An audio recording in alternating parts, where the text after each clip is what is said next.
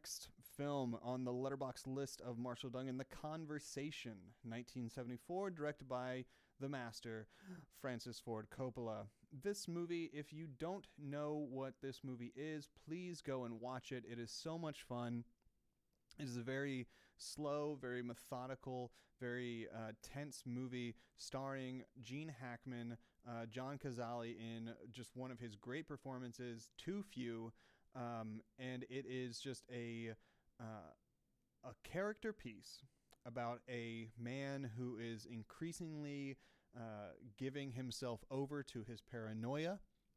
From living in a world wherein there's no one he can truly trust, and in fact, the only way that he is able to survive is by being more sneaky than everybody else around him, really gets at the heart of the fear and loss of identity that happens when you become a spy or somebody undercover or somebody who's having to consistently sneak around and lie for their livelihood, if you will.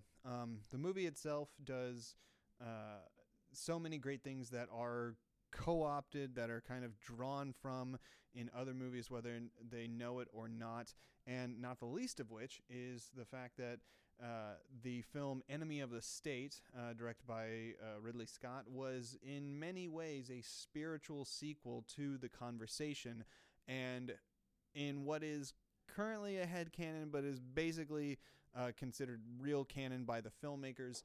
The character that Gene Hackman plays in that film is intended to be Harry Caul several decades later, having completely, embraced all of that paranoia.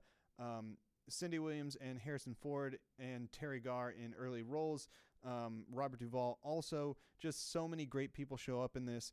I give it 4 out of 5 stars. Again, good, not great. Great, not super great. But please, go watch it. It's worth a watch.